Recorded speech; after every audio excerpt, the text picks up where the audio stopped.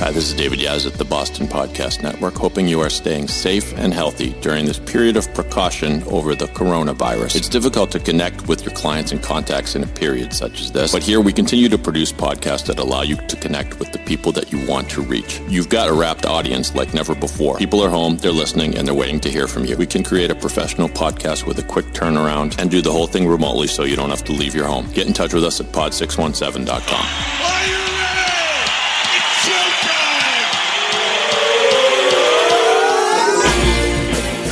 From the Pod 617 studios in Westwood, Massachusetts, it's the Boston Podcast with David Yaz and a rotating cast of characters from Pod 617, the Boston Podcast Network.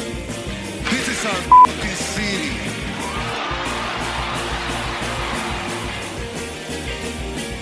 Hello, everybody. Welcome to the Boston Podcast. This is Dave. Ladies and gentlemen, boys and girls, all the ships at sea, lovers, muggers, thieves, everyone tuning in and trying to make your quarantine just maybe a little bit cheerier, a little bit more manageable. This is the podcast where we tell the stories of our city through the voices of our city.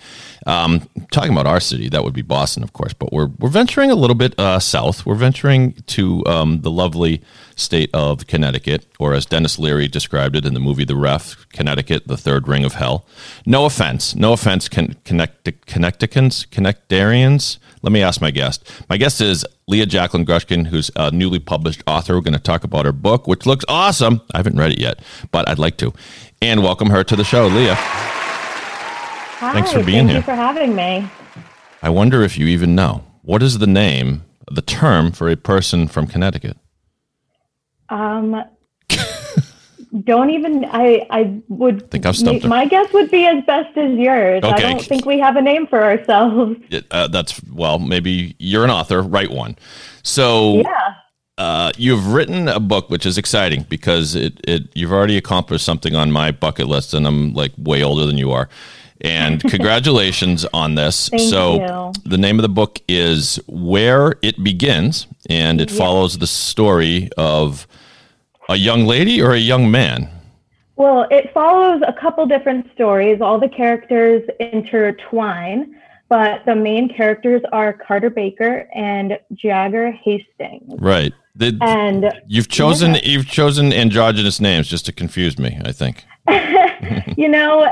When I get into the story of how I actually wrote this book, I guess it might make a little bit more sense. But the female character, her name was chosen specifically to be androgynous. So that actually you picked up on that. Oh, really? Oh, okay. Yeah. See, check out the brain on me. Look at that. So that's Carter Baker. Yeah. Your character. Carter Baker. Okay. Yeah. And what you actually might not have known is this book is actually set in Massachusetts. Is that right? Okay. Hey. Yeah. Excellent. Yeah. Because I didn't want it to be too close to home because it doesn't really feature my life in any way. All right. And I knew when people read it, they would try to find, especially people that knew me, I knew they would say, oh, I can see this in the book in you. And I can see, your sister or your friend or your hometown. And I would say, no, it no way reflects me or how I grew up or, my hometown. So that's why I picked Massachusetts, because I know a little bit about it. I grew up in Connecticut, but I, love the small, I've been there, and I love the small town setting that you get in a lot of Massachusetts towns. Mm-hmm. So that is why I picked it, but it actually relates really well to the podcast then. Yeah. So it's a young woman. And by the way, I think people naturally do that when you write fiction. People assume, oh, well, that's obviously based on you, or some people will be like, well, you obviously based that on me, right? It's like, well, no. The one time I started writing a novel, it's funny because it was about a character who was, I think, about the same age as your character here. And I, for some reason, was picturing my younger brother. I have two younger brothers, so if they happen to be listening, it was Matt I was picturing. But I don't even know why I did that. I mean, I guess you naturally will picture some real life. Did you picture some real life person when you think about Carter? Not really, but when my family read the early draft, which I have two older sisters. So when they read the draft, one of them came to me and said, Leigha, I've found so many Easter eggs in your book. And I was like, what? You know, I didn't write anything with reflecting on my own life. And she says, no, but you know, my grandparents lived in Hastings, New York for a really long time. And the last name of the main character is Hastings, and didn't even connect the two. But she was like, you know, even when you're not trying to write reflecting on your life, you're still going to have that underlying themes come through and really play out. But a lot of people have come to me, like I said, and been, oh, is this, you know, your relationship with you and your sister? Is this your relationship with your parents? And it's no, like, of course, some of it's going to shine through because you can only write so much of what you know and what you don't know. Right. Yeah.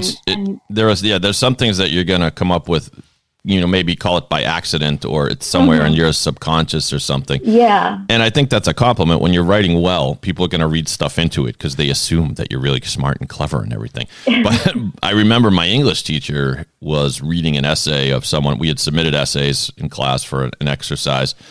And I remember it was supposed to be about a cycle of violence, or it was about how since there's violence in our society, it's gonna get you one time or another in your life. I think that was the assignment. It's pretty bleak when you think about it. But anyway, so this woman it was my classmate had written something, and she said, and this wasn't exactly what it was, but something like this. I gazed at the as I walked along the street, I gazed at the horse trotting ahead of me, and eventually something bad happens to the horse. Okay, so and so the teacher says, you say that the horse was ahead of you. That's really brilliant. You're saying, in the cycle of violence, that horse was just ahead of you, but you could be next. Mm-hmm. And I was like, hey, I call bullshit. I didn't say that because I was a freshman in high school. But, and the to her credit, the girl said, yeah, I didn't do that intentionally. And the teacher said, that's okay. When you're writing well, sometimes these things fall into place. So what inspired you to write this story? Let's start there. Actually, no, let's start someplace else, Leigha. Hold on. Let's back up. I'm being impolite. I didn't ask you, how are you? Are you doing okay? Are you holding up all right? How are you dealing with these unprecedented times? And I say that with some tongue in cheek, but let me ask you, how is your quarantine going? My quarantine has been a roller coaster in the sense of there have been very eventful times and very uneventful times.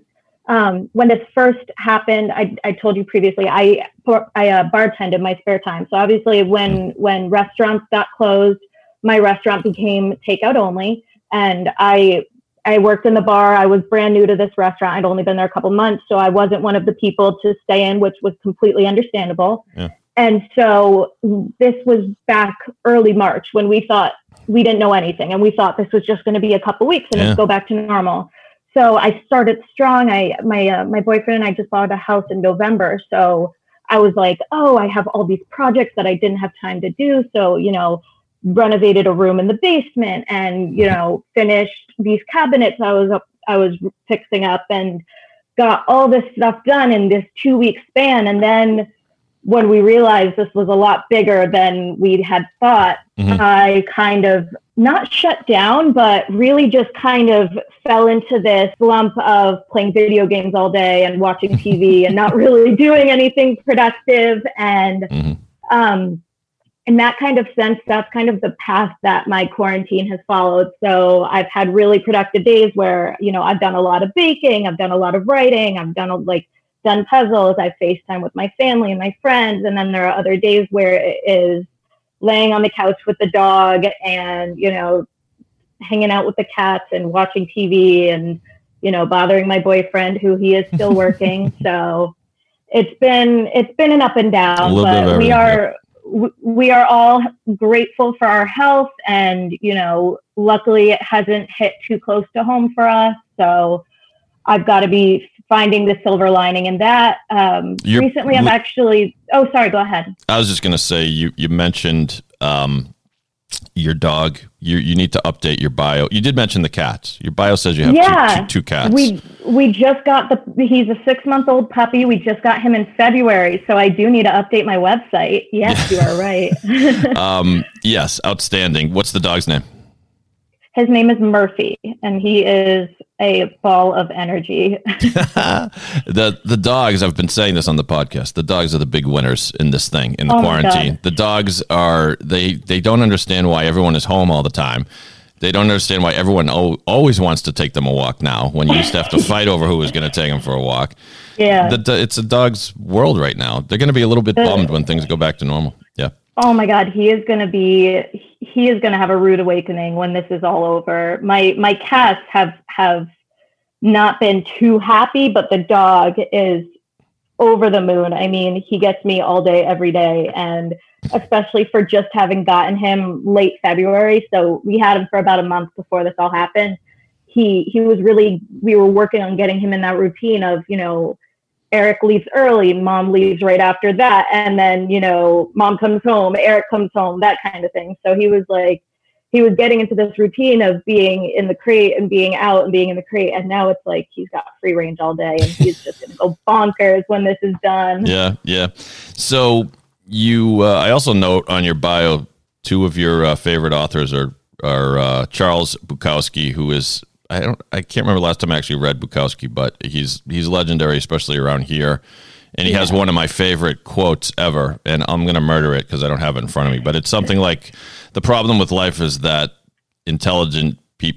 people without much intelligence have no doubts, and the intelligent people have all the doubts. Mm-hmm. And that I'm reminded of that sometimes when I think of our commander-in-chief in Washington. You can read into that whatever you want. But then you also say you're a fan of Chuck Klosterman, who is the cult of Klosterman. We have to stick together. For those that don't know, he's an author who I think he made his bones at, I was going to say Slate, but I'm not sure that's right. Slate magazine. It was either Slate or maybe Spin. Right, but I'm probably wrong as well. Yeah, no, that's okay. We Chuck Klosterman is just fine. He doesn't need us to pump his tires. But he was a rock and roll critic written a lot about. But he's written these books, and the cool thing about them is they're so readable, so easy breezy, conversational, funny. And the first one I read was called Sex, Lies, and Cocoa Puffs, I think. And it was just a series of Drugs and Cocoa Puffs. Sex, Drugs, and Cocoa Puffs. There you go. Yeah, sorry. And so it was just a collection of irreverent essays. And the one I read was about how it was the day he discovered that Billy Joel wasn't cool. And it really spoke to me because I adored Billy Joel as a young man and thought he was cool as he, pranced on stage with his, super thin tie and sunglasses, and you go back and look at some of that, and you're like, what a nerd. And so I sort of healed with Klosterman. Have you read a lot of his books, Klosterman, and what do you like about him? The first one I read was a while back, and it was The Invisible Man. Okay. And I absolutely sometimes I'll find a book and I'll absolutely fall in love with it, and then I'll buy every single book that author wrote and just slowly make my way through them, because if I like one book so much that it really kind of changes how I read it, then, I've got to think that their other books are that way as well. So that's kind of my style when it comes to finding new authors. And that's what happened with Chuck Klosterman. That's what happened with Bukowski, is I just read one thing of theirs and it transformed how I read a book and how I wanted to write a book. And so The Invisible Man was that book for me with him. And it was just amazing. You find yourself copying their style. Copying is probably a dirty word, but you find your writing sort of borrowing their styles? I mean, you can say imitation is the greatest form of flattery in that sense. I love to be at their level one day. I don't think I'm there yet. I'm going to be very humble when I say that. I don't think I'm there yet. Mm-hmm. I find myself having two very distinct writing styles. One is present in this book where it's, writing for young adult readers. And that's one style I found myself to have. And another one that I explored while I was in college, I was an English major, writing minor. So I did all of my classes were reading, writing, and, literature. So the other one that I started to find was writing psychological thrillers. Those are the books that I find myself reading the most. Those are the books I enjoy the most. And I've always wanted to write like that. And so that's something that I'm experimenting with at this point. I don't think I'll produce one anytime soon. But when it comes to poetry, I wish I could have the mind of Bukowski. I mean, he just is beyond where I am. And that definitely is life experience first and foremost. I will be there for a while, and hopefully I'll never get to that point. But I had a version of the Robin Williams character, Dead Poets Society, in my high school. And I went to prep school. I went to Milton Academy. I didn't board there. I wasn't really the classic prep school kid. But anyway, I had this professor who was the classic prep school creative writing professor. You know, the suit jackets with the arm, what do you call them? Elbow pads. Those silly elbow pads. And he literally had the Kennedy glasses, and actually Kennedy didn't wear glasses. Well, in every other regard, he modeled himself after Kennedy. Like, he smoked a pipe and he talked with that Yankee accent. And but he was just great. And so that the things, you know, when we talk about copying people's style, sometimes, you know, he always used to say, as many creative writing teachers would say, is show, don't tell, right? So in other words, you can write a lovely poem about, you know, the sun setting on Narragansett Bay or whatever, and you describe what happens, but the thing you don't say is, it was a lovely scene that was a perfect conclusion to the day. Like, don't say that, because you're showing us, you've showed us, and the viewer, the reader can pick that up. I wrote a poem about homesick, about a kid being homesick at summer camp, and it was terrible, and I knew it was terrible, but I had to turn something in. And so we were having like a one-on-one session, and he turned the paper over, and he wrote, he just started writing, and it took him about all of 7 minutes. And he wrote, I remember the day when I couldn't find my pillow, and I was assigned the last bunk in the last bed in the bunk. I remember Jimmy Morrissey lighting matches and saying, hey, you'll get used to me. I remember, Philip Johnston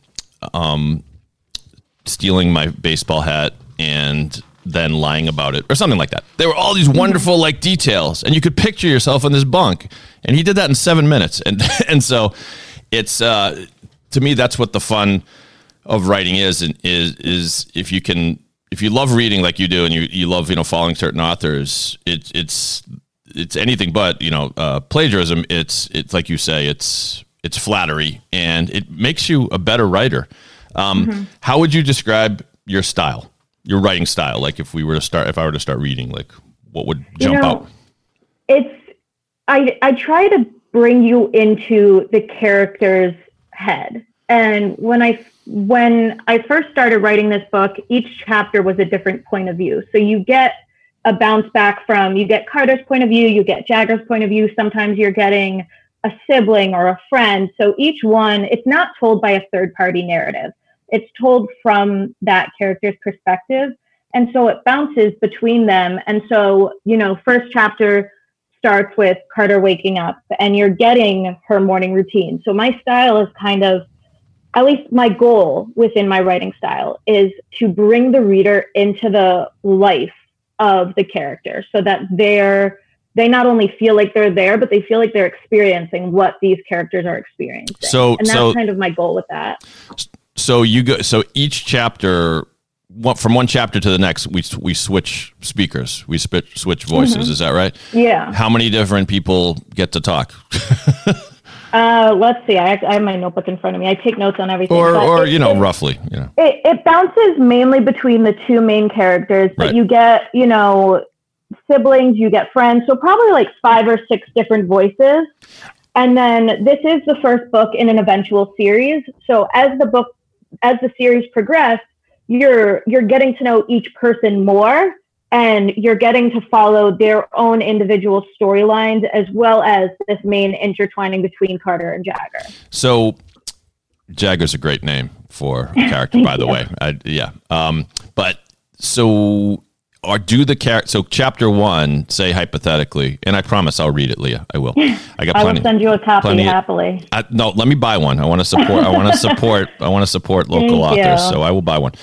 By the way, you go to ljgbooks.com and you'll learn all about Leah, and you can buy her book. Is that the best place to find the book, or do you want people to go to Amazon, or what should they do? I would love people to buy from my website, because I do send out personalized signed copies, I have some stickers and fun things that I can send out as well. That's what I would suggest right now, because Amazon obviously is only sending out essential products right now, so you might not get it in a reasonable amount of time. However, I am also available on barnesandnoble.com. My publisher, Dorrance Publishing, they also sell my book. But Amazon, barnesandnoble.com, Dorrance, and then my website has all of those links as well.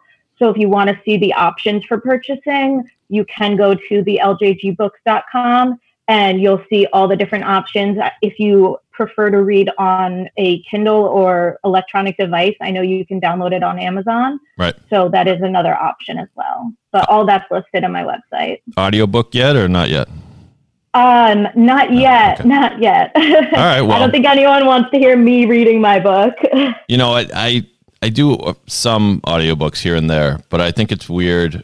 I don't know what the right answer is. A lot of authors will actually read their book and then a lot won't. A lot will say, forget my voice. I'm going to hire some distinguished British person or something. I think I would like to read my book once I get around to writing it. I've been working on it for about 40 years now. Again, LJG Books. I want to make sure I get that right. LJGbooks.com is where you find the book. So you mentioned, chapter 1 is, and I'm making this up, this isn't actually how it is, but chapter 1 is Carter. Wait, is that your character's name? Carter? Yeah. Carter, yeah. And then chapter 2, Jagger is speaking. Will they talk about the same events and have different versions of the same story?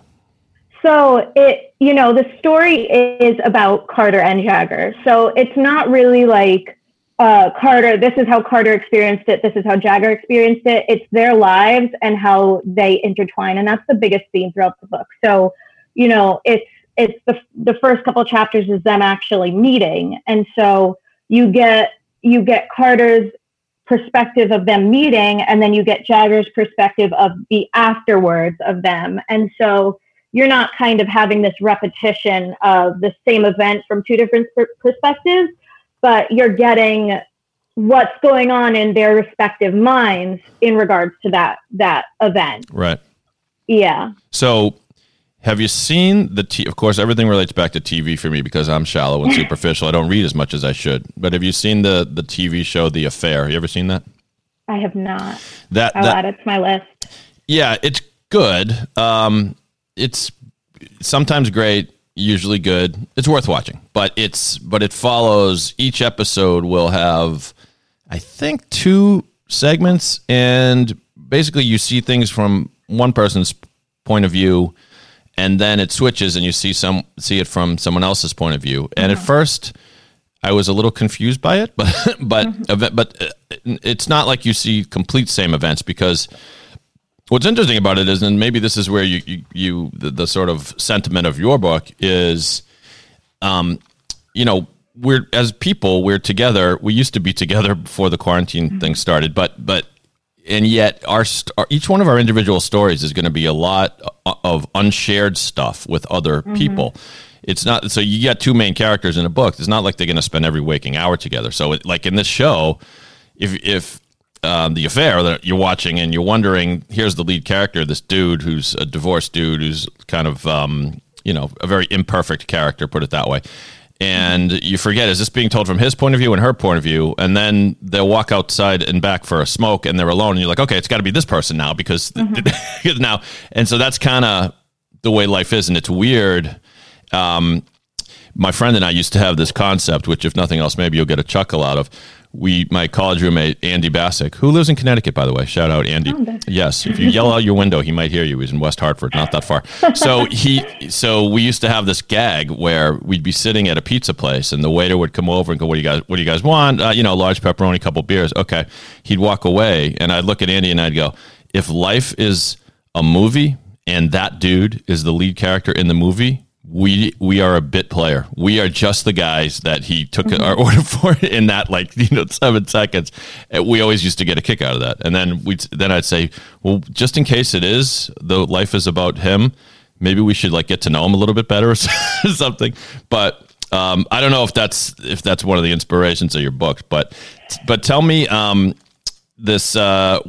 a series? I guess why do you have bigger and better plans for Carter? So that's actually how the book and getting published came to be. Basically, I have always loved reading and writing ever since I was a little kid. I obviously, played with friends, watched TV, whatever, but I was an avid reader and writer. If I got into a book, I'd read it in a day. And I, would write constantly, and I would create characters and stories and just create these whole worlds for these characters. And I kept everything on a flash drive because, I was the youngest of 3 kids. I would work on hand-me-down laptops. Whoever would let me use their computer, I would use it. And so I kept everything on a flash drive. And when I went off to college, you're moving, you don't know where everything is. I lost the flash drive, and you don't think about it. So senior year, I moved into my own apartment and obviously took everything from my parents' house, brought it to my apartment, and it was the first time all of my belongings had been in one place at once. And I found this flash drive. Oh my God. After 4 years, because I had lost it maybe like junior, senior year of high school. And so after 4 years, I found it, and I plugged it into my computer, and I had files of stories that I hadn't seen in years. And it was like finding these old friends. It was really like I get goosebumps thinking about it, because it was such a special moment finding these stories. And this storyline in particular, featuring Carter and Jagger, I'm not even exaggerating, I had hundreds of pages, single-spaced, unedited, just content about these characters. These two characters. Hundreds of pages of their story that I had just created. And it went from the first book in them is them meeting in high school. It went, I don't want to ruin anything, but it went as far as them into adulthood. And I just had this story, and I thought, what? My senior year of college was mostly what's the word? They were seminar classes. So it was 3-hour classes that met once a week, and it was all writing based. Mm-hmm. And so a lot of these classes, I was able to develop parts of this story. And I thought, what? I'm going to read through every single page. I'm going to edit this with my 4 years of new experience, and I'm going to see what it can become. And it took me about all of my senior year, but once it was done, I had actually broken it up into chapters, and then from chapters, I'd broken it up into books, and I had 5 books of raw material. Wow. Wait, hold on. Are Carter and Jagger romantically involved, or would that give everything away? They are. Okay. They are. That's. Right. I mean, it's a young adult book. That's kind of a given. I figured. Yeah. Yeah. Yeah. It does go beyond that, though. There is obviously that's the center focal point of their story, but it goes so much beyond that. There's personal issues, family struggles, issues with friends, and it develops so much more beyond that. The first book does set the stage for the series. Mm-hmm. So you don't really get everything you want from the first book. And I do that on purpose because you want people to want more. And I knew this was going to be a series. So I knew I would want my readers to say, you touched on this and I wanted more from it. And I wanted to just pull it out of you. And it's like, you have to read the next book to get more. Mm. But once I had these, it was about five books of when I say raw material, it was very raw and needed a lot of editing. I was like, okay, you know what? Focus on the first one. And I spent about a year focusing on this first book and just going back and forth with, I had a roommate at the time who was also an English major, and she was the one person I bounced it off. And when I tell you she was the first person to ever read my writing, she was the first person to ever read. And it was a very personal experience for me. But she helped me bounce my ideas and develop the story and, expand here, take away here, show, not tell, which I always have my English teachers from high school and college echoing in the back of my head, show, don't tell, show, don't tell. It's the best advice. It really is the best advice. It really is. And you have to have that in your mind constantly, because you will just start to go, he said this, she said that. You have to show it, not tell it. Right. But I had this book, and it was, about 20 chapters. I think once it's all said and done is just under 250 pages. And it was complete. And so I went out and I reached out to a couple different small publishers, found one that focused on new and upcoming authors, and although I wish I did a lot more research, I went with them. And, that was a 2-year process from signing my contract to getting the book out, a little over 2 years. So this late December of last year, I got my first printed copy of my book. Congratulations. And it was a roller coaster of an experience. You got your first copy of the published book. I have my first copy of my published book. I have it right here. And the dog didn't eat it yet.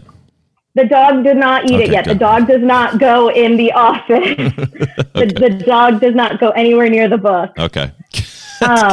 No, he is not allowed. Makes sense. Yeah, but early December or late December, whatever it was, I got my first copy in January. I just started on my own, plugging it everywhere. I created my website with the help of my sister and father who do like marketing and social media. And I'm very grateful that I have that system to go to, and they helped me build my website. And, my dad set me up with Ed Katz, who I know you interviewed earlier this recently. Yeah. Our mutual friend. Yes. Yes. Yeah. So he helped me get, in touch with some people and just working my own personal network and connections. And I got my Facebook set up. I turned my Instagram into more of a public Instagram for my life and who I am as a person, because that reflects on who I am as an author. And I really just started plugging this myself and promoting it myself. And obviously I had the publisher who printed them, but I have been doing all of the promotion and getting it out there. And that has been my main goal, is just, getting my book out there and getting people interested. And it has so far been really good. The pandemic has put a bit of a damper on it. I will not lie. Yeah. I had a lot of fingers in a lot of different pots, and those kind of went poof when this all happened. It happens. And I've found this thing can cut both ways. Like, we continue to produce podcasts because we've been doing remote podcasts for years anyway. So it kind of doesn't change things for us. But with a lot of things in business, some people's mentality is, well, this is the perfect time to do X, Y, Z. But then unfortunately, a lot of people, their reaction to this has just been, let's put everything on hold. Like, let's not have that meeting. Let's readdress when things are back to normal. It's like, well, you might not want to wait, I mean, even during a pandemic, we should listen to the great prophet Ferris Bueller, who said life moves pretty quickly. If you don't look, stop and look around once in a while. Yeah, I just saw that movie. I don't know why, for the 100th time. Let's step away for just one sec here. And you have a few more minutes, Leigha, to spend with us? Yeah, of course. Okay, we're a little up against the clock, but we're going to play an installment of Good Stuff where we give you some tips, some recommendations, something good you can do to pass the time during this this thing. This thing that we wake up and we talk about all day long, and it's the only thing on everybody else's mind. I'm okay, really. And I want to... It's fine. What did we talk about before the... remember when... Pandemic, no one knows. It's fine. It is very true that if you see a meme or social media posting that says something like, remember when we used to fight about whether it was okay to kneel during the national anthem at football games? Like, God, does that seem like a long time ago? Like, who gives a crap about that now? Anyway, I do want to tell you briefly what we do here at the Boston Podcast Network, pod617.com. Would you like your own podcast? Now is the opportune time to do it. I can tell you, folks, that we will send you a USB microphone, a quality one, not one of the crappy ones, one of the good ones. We'll send you that on the house so you can start doing your podcast if you make an agreement with us so that we can produce it for you remotely. We do everything, the intro music, the outro music, make you sound like a real pro. You could be the next big podcast star. And by the way, if you'd like to be a guest on this show, the Boston Podcast, that, my friends, is on the house, especially for business owners, entrepreneurs, people in the service industry, or wonderful new authors like Leigha. I say new author, newly published author. She's been writing since she popped out of the womb, folks. So let's look. And if you'd like if you want to be a guest on this show, again, that's on the house. David at pod617.com is the email address you should use. But for all other stuff, go to pod617.com, the Boston Podcast Network. In Pod, we trust. All right, let's play a little segment we like to call Good Stuff. Oh, that's the good stuff.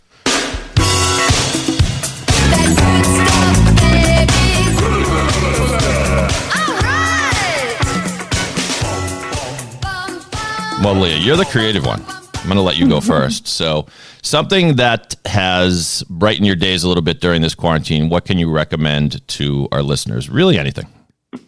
I am going to recommend something close to my heart, which is reading. And not saying it has to be my book, although I would love if anyone and everyone would read it. But we will hopefully never have another time like this where, we just have all this free time and nothing to do with it. And I know everyone always says, oh, I wish I had time to read that book. Read that book. Yep. Books are a beautiful thing, and they can take you out of the headspace we are all in, which is not a great one right now. And they can transport you into a different world. And that is a beautiful thing that books do. And any type of book, no matter what type of, whether it's poetry, young adult, science fiction, thriller, whatever it is, just pick up a book and read it. Anything great anything great that you have read recently besides your book? Besides my book, yes. I read a book. There are two books that I'm going to recommend. They're very different style books. One is called The Nix, Nix, and I can't remember who wrote it. But that's okay. People can find that. The Nix, and then The 7.5 Deaths of Evelyn Hardcastle. So two very different style books. One is a little bit political and psychological and a lot of different things going on. And the other one is 100% like a, not sci-fi fully, but, mystical in a sense. Yeah. Two very different books, both captivating in their own ways. They will definitely get you out of your own mind and just transport you to these two very different worlds. And they are very well written, very well done. And I highly recommend them. I'm also going to plug my website again. Something I'm going to start doing is called Leigha's Library, where books that I've read that I really enjoyed, I will be writing about them and giving, just recommendations, all different style books. So hopefully that will be coming soon, and that will be on my website, which is ljgbooks.com. So that will be awesome. Leigha's Library. Yeah. I love it. By the way, to close a loop that we opened earlier, a person from the state of Connecticut is known as a Connecticuter. Oh my God, that's terrible. But that's the worst. I know, but I'm reading from the website of the state of Connecticut. People who live in Connecticut are called Connecticut. I can't even say it. Connecticuters. In 1702, Cotton Mather referred to Connecticuters as Connecticutonians, but that didn't stick, I guess. Now you could also call yourself a nutmegger and nutmegger, which is better. But that's just a nickname. I thought we were the acorn state for the longest time, but we're the nutmeg state, which, Connecticut, I love it. You love to hate it is the Connecticut way. And right. that's our hometown pride, is you love to hate it. And that brings us all together, I thought that was Boston's, because we're the bitter ones up here, but I guess what is lurking in there is it that Connecticut, I mean, the knock on Connecticut, if you want to make fun of it, is it's just, there's not too much that distinguishes it. It's, it's the forgotten middle child between Massachusetts and New York, right? It's not only the forgotten middle child. It's like, that's what Connecticut is. We are just, we're you have to live here to know it's just a state. Yeah. We are a state of a state. Well, you got nutmeg going for you, which is delicious, which tastes a lot better than an acorn, by the way. And I'd say you're definitely more distinguishable or unique than Delaware. That's probably the most faceless state. Sorry, Delawareans. Ooh, I wonder if it's Delawareans or Delawareites. It doesn't matter. I will quickly recommend, Leah's the author here, so I'm glad you recommended books to bring a little culture to this podcast. I will, of course, recommend a TV show. And there's a show that my cousin Mikey just told me about, just started watching. It's one of these like crime drama, drug drama things. I don't know. I'm going to play the trailer. It's on Amazon Prime. It's called 000. Let's listen to a little bit of the trailer here. You know why we're not going to lose money on this? Because what we do keeps the world's economy afloat. Don't ever forget that. So I'll translate. To feed all our people, we need a lot of money. He's talking in Italian. There are subtitles. Oh, the whole thing's in Italian, for crying out loud. This is why you need to do a little bit of podcast prep. Anyway, we have people firing guns. We have an important drug deal going down. And yes, you're going to have to put up with subtitles if you watch this show, because they're often talking in either Spanish or Italian. But that initial voice you heard, at least there was one English-speaking person there, was Gabriel Byrne. So you'll remember him from Usual Suspects and a bunch of other stuff. And this is actually, it's. I'm surprised, like, I hadn't heard of this before. It's very, like, keenly produced. It's very slickly produced. I think just one season is up so far, but it seems like they have ambitions. It's a layered tale of some terrible drug people and some noble people in military and law enforcement. And if you're into that sort of stuff, go for it. Now, this is the disclaimer is it's a little complicated. I tend to I am Ivy League educated. I don't tend to brag about that, but I find it weird when I can't follow a story, or maybe I've just gotten slow in my older years, but stick with it. 000, that gets the thumbs up from Dave. So, Leigha, and of course, we must remind people where to buy your book, Leigha. It is, once again, for the fourth time, but you deserve it, ljgbooks.com, and the name of the book is Where It Begins. So, and unfortunately, though, Leigha, this is where it ends, because all good things must come to an end, and you don't have to go home, but you can't stay here. We can't even say that anymore.